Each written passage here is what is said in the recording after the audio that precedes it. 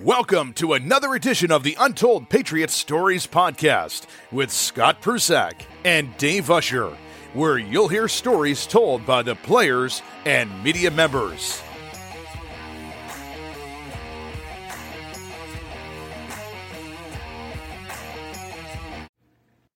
Hello, everyone. This is Scott Prusak with Dave Usher and Bob Hilberg. Welcome to another edition of Untold Patriots Stories.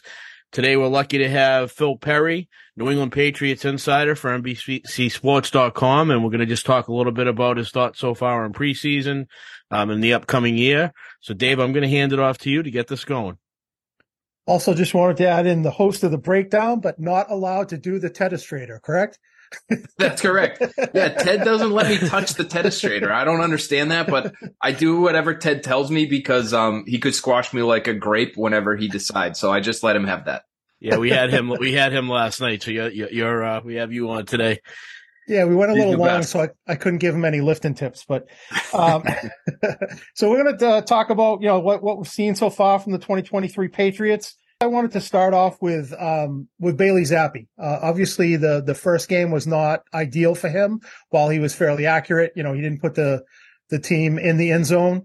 So I guess my question is there still a competition? Is he a threat to play this year? What are your thoughts on Zappe moving forward? I really don't see it as a competition right now, guys. I see it as Mac Jones's job. Now, Mac Jones, to me, still hasn't necessarily done anything to prove that, he's an elite quarterback at this level. So that's not to say that things couldn't change, but there has been a clear top quarterback, and not just in terms of the reps, I would say in terms of the performance too. Mm-hmm. For instance, I thought on Monday, Mac Jones maybe at his best practice of camp. I think he has slowly, steadily, incrementally gotten better in terms of getting the ball down the field, doing it accurately, some really good throws to Juju Smith-Schuster down the field, who I don't think of as a down the field guy. Yeah. But when you drop it in the bucket, from 25 yards away, a lot of guys could be down the field guys when you put it in the perfect spot. And he did that. He did that a few times.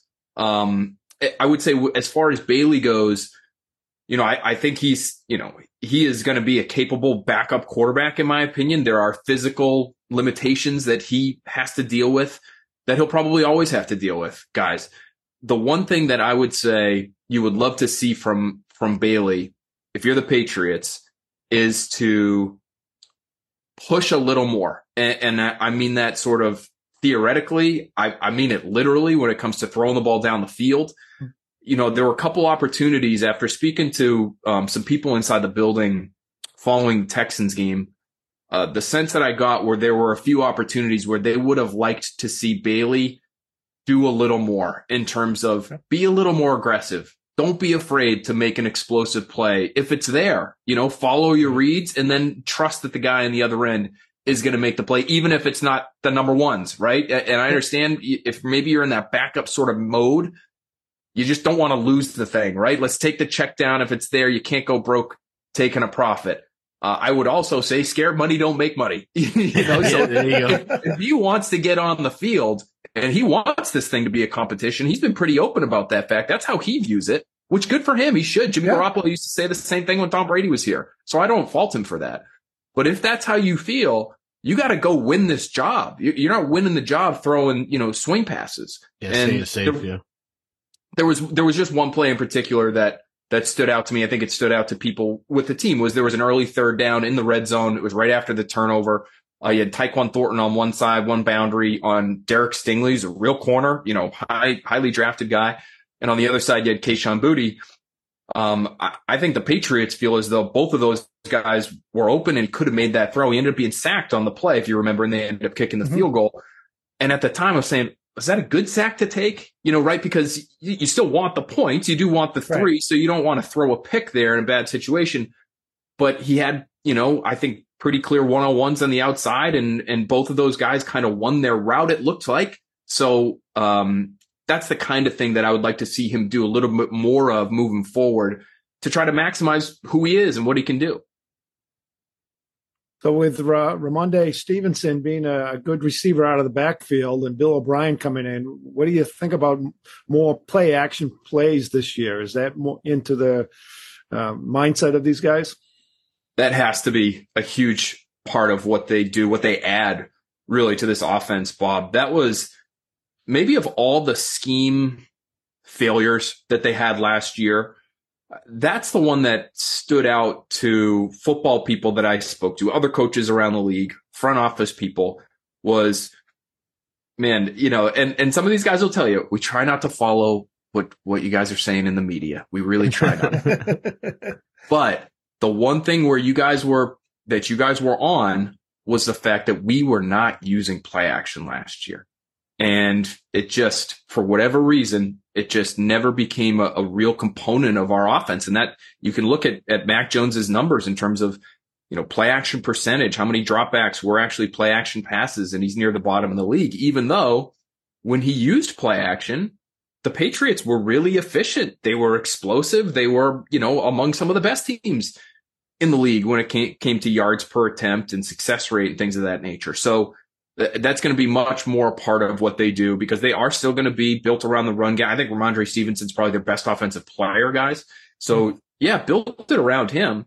But then when he is such a threat, and when he can influence linebackers the way that he can, just by faking the ball to him, use that space that you've created, use it for Hunter Henry, use it for Juju Smith-Schuster, use that short intermediate area of the field over the middle, hit those linebackers over their heads. And I think you could be a much more proficient offensive attack this year. You know, I think there was yards there. There were points there last year that they just never really tapped into. And I know Bill O'Brien will be doing more of that. We could see it out at training camp. You know, we've been seeing a fair amount, I would say, of play action stuff. So you can tell it's in the plans for them. Okay. So this year was something unique where they drafted a punter and a kicker. So, you know, what are your thoughts on that? And do you see both of them sticking on the roster? And have we seen the last of Nick Folk? I do think you'll see both still on the roster. I'm not sure we've seen the last of Nick Folk, because I don't believe that Bill Belichick is going to be all that keen on the idea of parting with a guy who's still a capable special teamer. Like, I think that would pain Bill Belichick. I think that would hurt his heart. Wait, this guy's helping us in the kick game. He's 88% or whatever he is from field goals. Why are we going to get rid of him? Well, Bill, you also just drafted a kicker in the 4th round. Yeah, so we could keep them both. And I basically asked him that in the spring, guys, and he didn't rule it out. He said, well, last year there were times where we had 2 kickers. And you'll remember what they did late in the year last year was they called up, I believe it was Tristan Vizcaino off the practice squad for kickoff duty while they still had Nick Folk doing the field goals. Because, again, accurate guy, trustworthy guy, perform under pressure. But when it comes to the kickoff, he just doesn't have the leg that a lot of younger guys do. Right, and so would they do something like that early in Chad Ryland's career where they say, hey, we're going to let Nick handle the field goals and the extra points. You're going to be valuable to us on kickoffs because we still value that part of the game. There's a new rule in place now where, you know, there's all sorts of stuff that you can do in the kicking game that's a little bit different. I just wonder if they end up doing that. I think Bryce Behringer will end up winning the punt job from Corliss Waitman. And I think Ryland will be on the roster. My question is, do they waive Nick Folk, put him on the practice squad as one of those veteran practice squad guys, and then all of a sudden you get 2 kickers in your locker room? Yeah. Interesting. So I'm going to stick with the QB theme of my questions anyway.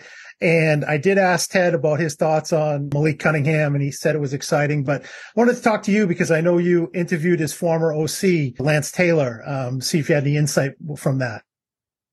Yeah, I really like what we saw from Malik Cunningham, and I'll even go back to before that game. So it was really only after one practice that we saw Malik out there and taking, you know, I would call them significant reps, but not extensive reps at quarterback, where I got Taylor on the horn and said, hey, this was kind of fun to watch Malik out there running around and doing some different things at that quarterback position.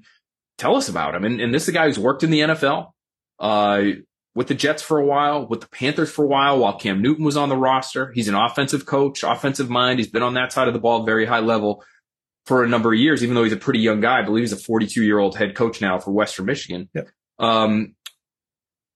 But basically what he told me is, I mean, this guy is dynamic. And in today's game, quarterback mobility is so important. The athletes that you see up front rushing the passer. And the value that a quarterback who can be creative behind the line of scrimmage, whether it's extending the play to throw or running to run and pick up yardage in critical situations, you can't put a price on that. And so he may not be, this is my analysis now. What I've heard about Malik, when he was coming into the league as an undrafted rookie is, listen, is he going to be consistent enough as a passer to garner real quarterback work from an NFL team? And I think that question still lingers. But what we've seen from him, and I don't just write off what we saw in the game against the Texans, because there were a couple of things there that I don't chalk up as run of the mill. You see it I was arguing with my buddy Greg Bedard the other night on Early Edition. He's like, these performances are a dime a dozen in preseason. I understand what he's saying. You do get the late quarterback performance in a preseason game, going against the fourth string defense or whoever they're playing, and they look okay. Two things that I really liked from Cunningham in his brief snippet of plays, aside from the creativity with his legs and the obvious athleticism. Number one, the toughness to be able to bounce back from having your head quite literally almost ripped off or, exorcism style twisted around on its axis. Yeah. And the very next play, hit on a short throw, was a little bit of pressure, pump faked it, had to, it wasn't a down the field shot, but poised to stand in the pocket, stay in the pocket when things got a little busy around him, made a nice throw, keeps the chains moving. Later in that drive, again, after getting your head ripped off, on the move, rolling out to his right, the best throw of the night. CJ Stroud, Bailey Zappe, like any quarterback you want to throw, like the best throw of the night was his rollout throw to Trey Nixon that was dropped for a touchdown in the back of the end zone. So I think he's accurate enough to give him more time there. And he's certainly athletic enough to give you some value. I like the idea of keeping him on the roster. If you need a receiver, you could use him at receiver. If you need a gunner, you could use him at gunner, and continue to give him some quarterback practice time to just develop him. And maybe it takes 3 years, guys, but just see what you have there. Because if he continues to grow over that course of time, if he stinks, and don't keep him for 3 years and just hope. But if he shows growth, if he shows development behind the scenes, then why wouldn't you try to cultivate that? So I like what we saw from him, and I hope, because he's fun to watch, and because I've liked the interactions that I've had with him in the brief time that we've gotten to know him, I hope he continues to grow and continues to get some quarterback time. Well, with the absence of Devon McCourty, who's going to play free safety? It's a good question, Bob. And I think the answer might be no one and everyone and everything in between. I just think they're going to be a very different defense. Devon was very open about it soon after he retired when he said, they actually have a chance to be better now that I'm gone. And he wasn't doing that just to be humble, although he is a pretty humble guy. Right. What he was getting at was, when I was on the field, you knew I was going to be in the deep middle. You knew it was going to be post safety coverage. And that right there, if you're a quarterback, kind of limits the options that the defense has in terms of coverage looks to throw at you. It's going to be cover one, maybe with some pressure. Maybe it's cover three. Again, who knows what the front is doing. But in terms of what you're talking about on the back end, you had a pretty good idea whenever Devon was out there where he was going to be, and therefore what the defense is going to be doing. Now you don't have that guy that you need to play in the middle of the field, that you want in the middle of the field 90% of the time. You're going to be seeing a lot more, in my opinion, two safety looks where it's Kyle Duggar and Adrian Phillips, or Adrian Phillips and Jabril Peppers, or Jalen Mills and Kyle Duggar. And they're going to start in those two high shells that, Vic Fangio and his disciples have kind of made popular across the league in recent years. Brandon Staley is one of his disciples. And, that we've seen sort of this move, this shift across the league to really battle against the explosive pass play. Right. And you're seeing defenses say, we're fine. If you want to hand it off into a 6-man defensive front, we're actually okay doing that. Even if we give up 4 yards, we're fine with that, because it means we're not giving up the 24-yard pass on the back end. We'll take that trade-off. And, some quarterbacks have still been really good despite that. Like Patrick Mahomes has become like the best short thrower in football now, and it doesn't matter to him. Right. But a lot of other weeks, that strategy might work. And again, Fangio's now in Miami. We're going to be talking a lot about him this year. But I think you could see a similar style of defense in some ways from the Patriots this year, because even if you start in those two high shells, you don't have to stay there. And a lot of times it's post-snap movement and it's disguise and it's deception. And it's a defense that spent a lot of time together, a lot of players that have played a lot of snaps together. Gerard Mayo and Steve Belichick, people think of these guys as young guys, and they still are, but they've really been in charge of this defense in some way, shape, or form since 2019. So they've got a lot of experience now in terms of what they know they want to run out there. So they're going to be very multiple. They're going to be versatile. They're going to be exotic. I think they what's been surprising to me is, and you guys have been at camp, they're throwing blitzes and different coverage looks and late shifts and rotations at their own offense, like a week and a half into training camp. And Mac Jones is at the podium with us saying, it's really hard going against these guys. Steve Belichick must be up until all hours of the night coming up with this stuff that we've never seen before. And it's barely August here. So I think that's the kind of defense they're going to be. I don't know if they're going to have a set post safety. Jalen Mills probably in terms of his skill set is the fastest guy to be able to do that. I just don't think we're going to see a ton of it. I think you're going to get a lot of two safety stuff, and it'll be a little different looking Patriots defense, but I think they're going to be really good. And I think they'll be fun to watch because I think they'll be more scheme diverse. Okay, awesome. So we'll start to get this wrapped up. So I got a question for you, and then after that, if you want to just tell everybody where they can find you on social media and on TV and all that. But do you think they're going to be able to overcome the issues on the offensive line this late in camp? Because we're counting on everybody being healthy, and I know Bedard said that if everybody's healthy, it could be the best offensive line in the AFC East. But do you see them overcoming the issues that they have, and especially if these guys don't come back? How do you feel about that? Because if they don't, this could be a mess. I mean, never mind running the ball, nobody's going to be able to run if there's not a hole. So what are your thoughts on that? And then where does that play action offense that we were just talking about go, right? If you can't run it and the threat of the run just isn't there. I mean, as good a season as Ramondre Stevenson had last year because of issues that they had on the offensive line, they still rank near the bottom of the league in terms of run game efficiency. They were 24, 25 in terms of EPA per rush. And, they just weren't where we're used to them being, I felt like, in terms of their run game overall.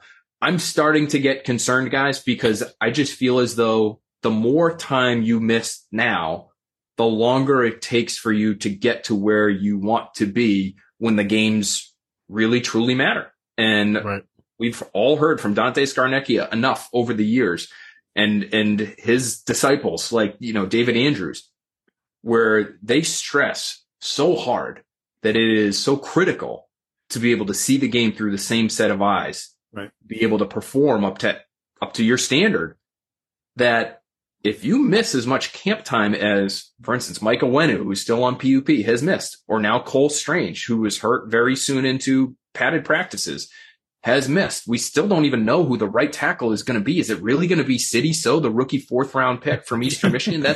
I liked that pick when they did it, but man, the guy hasn't played tackle in a long time, and I think he might be able to. But you got to let him marinate. You got to let him before you throw him up to the wolves in that way.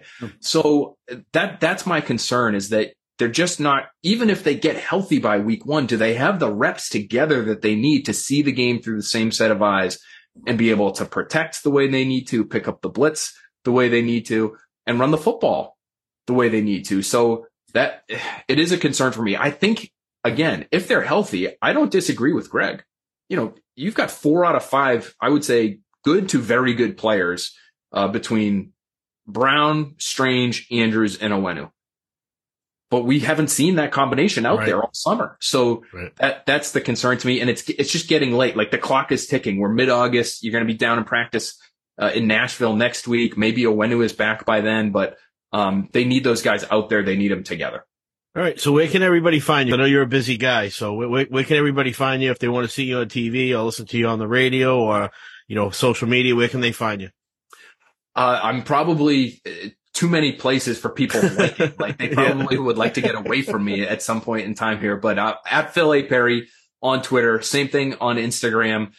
Before every Patriots preseason game, as well as regular season game, I'll be on 98.5, the Sports Hub, for their pregame show with Jim Murray and Chris Gasper. And then on TV, of course, 6 o'clock, almost every night. Quick Slants is back. So on Quick Slants nights, will be Quick Slants Tuesdays, 6 o'clock, early edition, usually 6 o'clock on Tuesdays, early editions at 6:30. I'm actually hosting Boston Sports tonight, the rest of this week. So that'll be 10 o'clock to 11 o'clock on NBC Sports Boss for the next 3 nights. So, a lot of fun. I love this time of year. There's so much to talk about. There's so much. If you're a football nerd like I am, and I know you guys are as well. Absolutely. It's like Christmas. It's like Christmas. When there's just so, 90-man rosters and camp battles and now joint practices, which will be a lot of fun. So there's a lot to talk about. And, I love being able to do it as many places as I can. I'm looking at Bob's roster right now. He's got one ready to go. I love it. It's a lot of fun this time of year. Well, we all enjoy your work, so keep it up. And again, Phil, thank you for taking time out of your busy schedule to be on with us, and have a great day. Thanks so much, guys. Really appreciate it. Enjoy the week. All right. Thanks, Thanks for listening to Untold Patriots Stories with Scott Prusek and Dave Usher. Please follow us on whatever platform you download your podcasts, and be sure to tell your friends.